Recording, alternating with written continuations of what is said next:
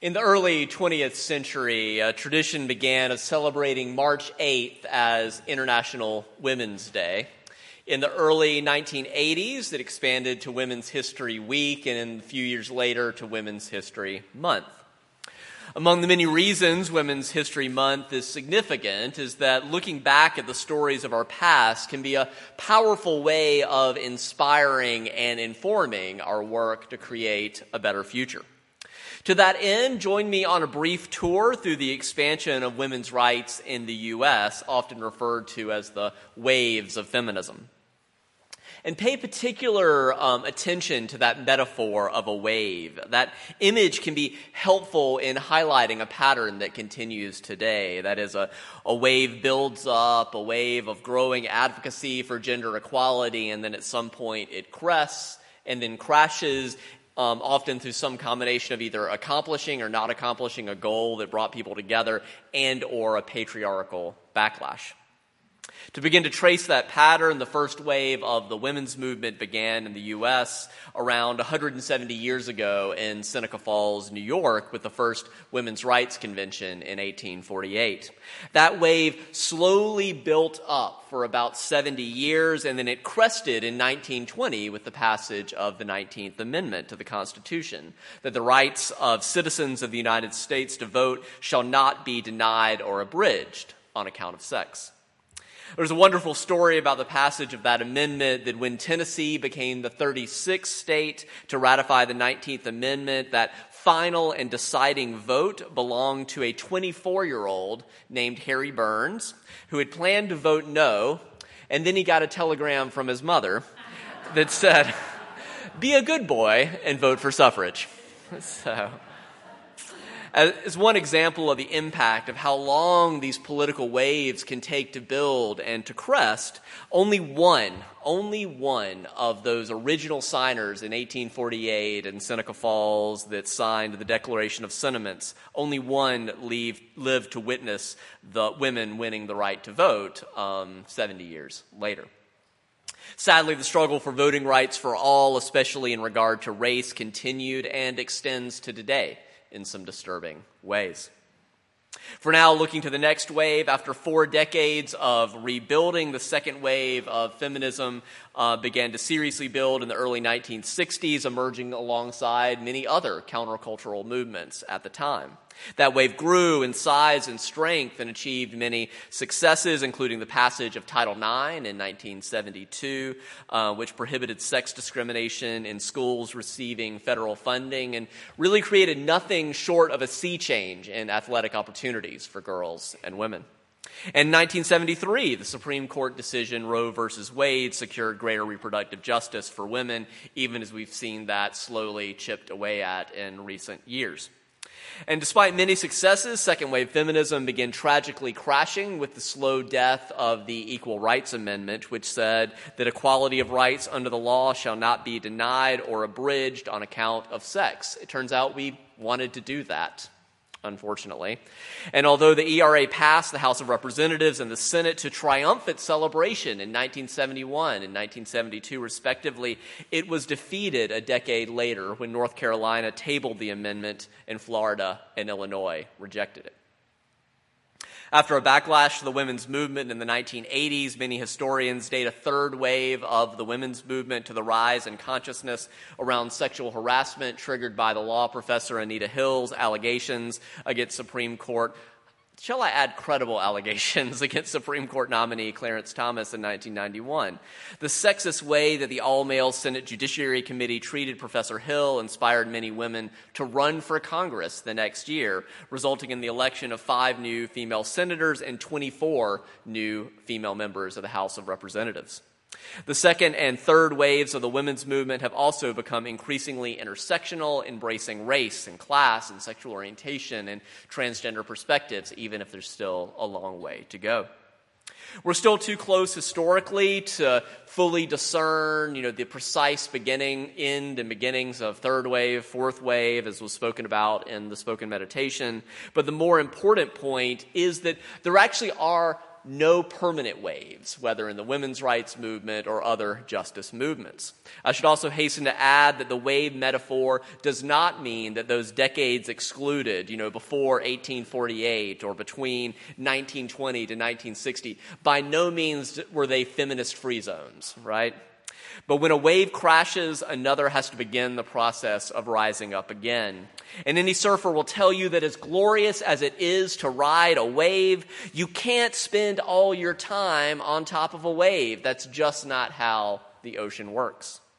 But in the words of my colleague, the Reverend Rebecca Gordon, our job is to keep scanning the horizon for the next wave and to ride it when it comes. Surveying the ocean of our society today, there are lots of statistics, sadly, that I could quote about the state of systemic racism and the need for ongoing acts for equality. To limit myself to one representative example, a study published just last year in the prestigious journal Science showed that at age 5, girls and boys tend to be equally confident, this is age 5, tend to be equally confident that people of the same gender can be really, really smart. During the ensuing years, boys maintain their faith, or tend to, in the ability of their own gender to be really, really smart. But 6 and 7-year-old girls, 6 and 7-year-olds, that's where the belief in female brilliance begins to rapidly crash. And the girls who lose this belief tend to steer themselves away, for example, of games that are earmarked for really, really smart kids, or perceived that way. That statistic is horrifying, but it also reminds me of a story, just one among many, that reminds us of the importance of how we must work for change. Do any of you know the name, any of you that weren't here for the first service, know the name of Nancy Grace Roman? Let me tell you about her. Nancy was born in 1925 in Reno, Nevada. She lived on the outskirts of town, and because of the low light pollution on the desert on clear nights, and because in 1925 there were less lights than there are in Reno today, as a child, she could see a breathtaking number of stars. Frederick's actually not bad compared to really big cities. You can actually see some stars in the night sky. But if any of you have recently been to a really dark place in the country or the world, you can actually see about 2,700 stars. That's how many we should be seeing if we did a better job about limiting light pollution. That's another sermon, but really important. But as a precocious child who maintained a belief in her brilliance, Nancy Grace Roman formed an astronomy club with her friends. In high school in the early 1940s, this smart young woman asked to change her schedule from the expected course, which was for women to take a fifth class in Latin, a 5th year of Latin, and she wanted to take a 2nd year of algebra. Her guidance counselor scoffed to her face and said, "What lady would want to take mathematics instead of Latin?" Looking back, Nancy said, "That was the sort of reception I got most of the way." Nevertheless, she persisted. And she went on to earn a Bachelor of Science in Astronomy from Swarthmore College in 1946 and a PhD in Astronomy from the University of Chicago in 1949. To share with you just one story from that time, it's pretty hard to earn a PhD. But at that time, she had an extra hurdle because her dissertation advisor would pass her unexpectedly in the hallway, would always pretend that she didn't exist and that he just couldn't even see her. That was the sort of obstacle she faced. Nevertheless, she persisted.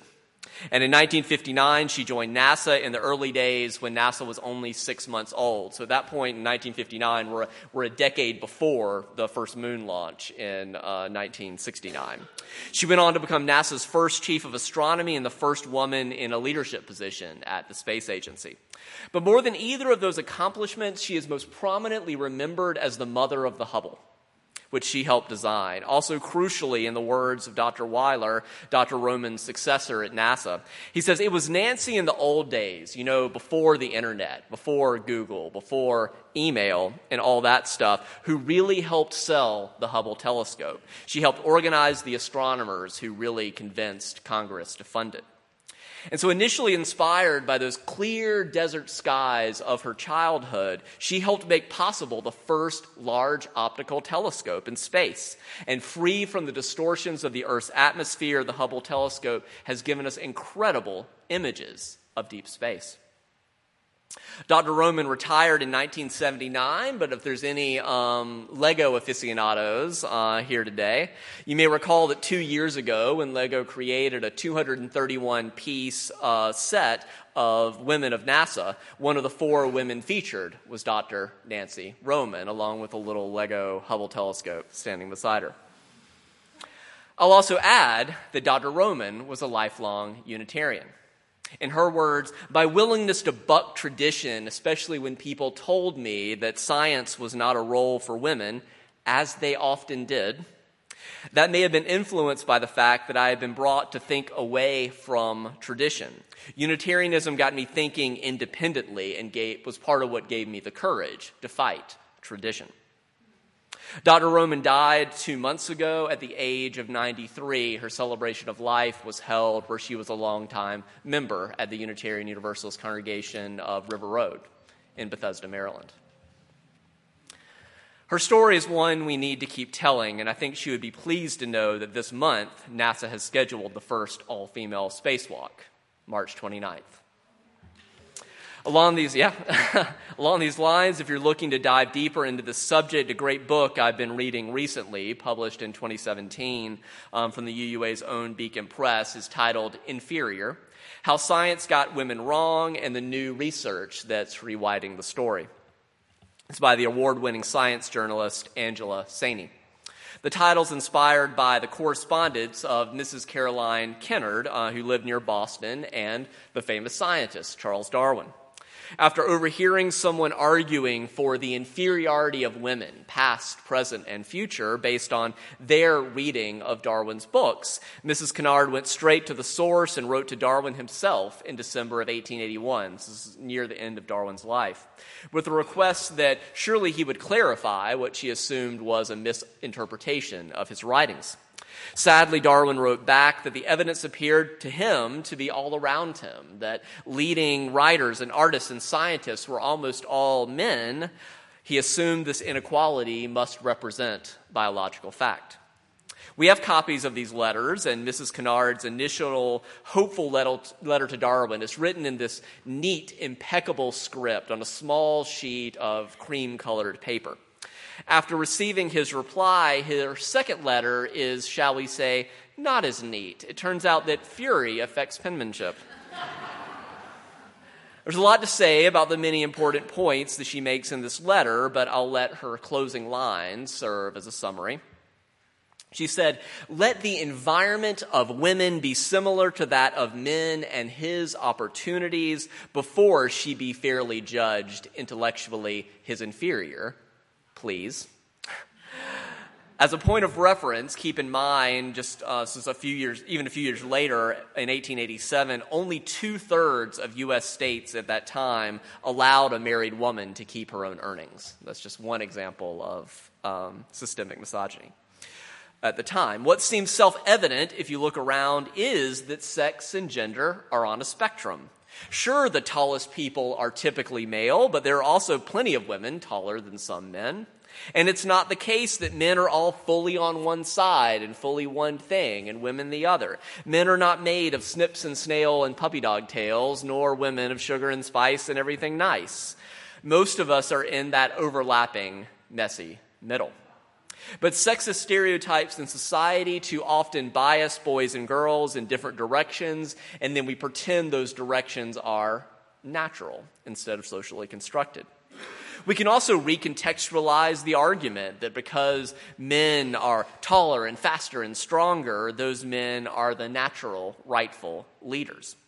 As the Emory University anthropologist Melvin Konner has written, if brute strength is a significant part of why male supremacy existed historically, then in an age when strength matters less and violence seems to be declining, is it not a better world if women have more influence? We need all of us working together to build the world that we dream about. Remember that series of feminist waves that we've been tracing and how they both crested and crashed. Along those lines, let's consider the Nordic countries as a case study for the troubling patriarchal backlash that continues to happen. On the one hand, we can celebrate that the Nordic countries have some of the strongest laws in the world supporting gender equality. Iceland, for instance, has among the highest levels of female participation in the labor market. Why is that possible? They have heavily subsidized childcare and equal parental leave for mothers and fathers. In Norway, since 2006, the law has required that at least 40% of board of directors must be women. That's incredible. Those are goals we should aspire to reach quickly. On the other hand, Nordic countries also have a disproportionately high rate of intimate partner violence against women, a backlash of toxic masculinity in response to rising gender inequality. But the truth is that a loss of privilege is never the same as reverse discrimination.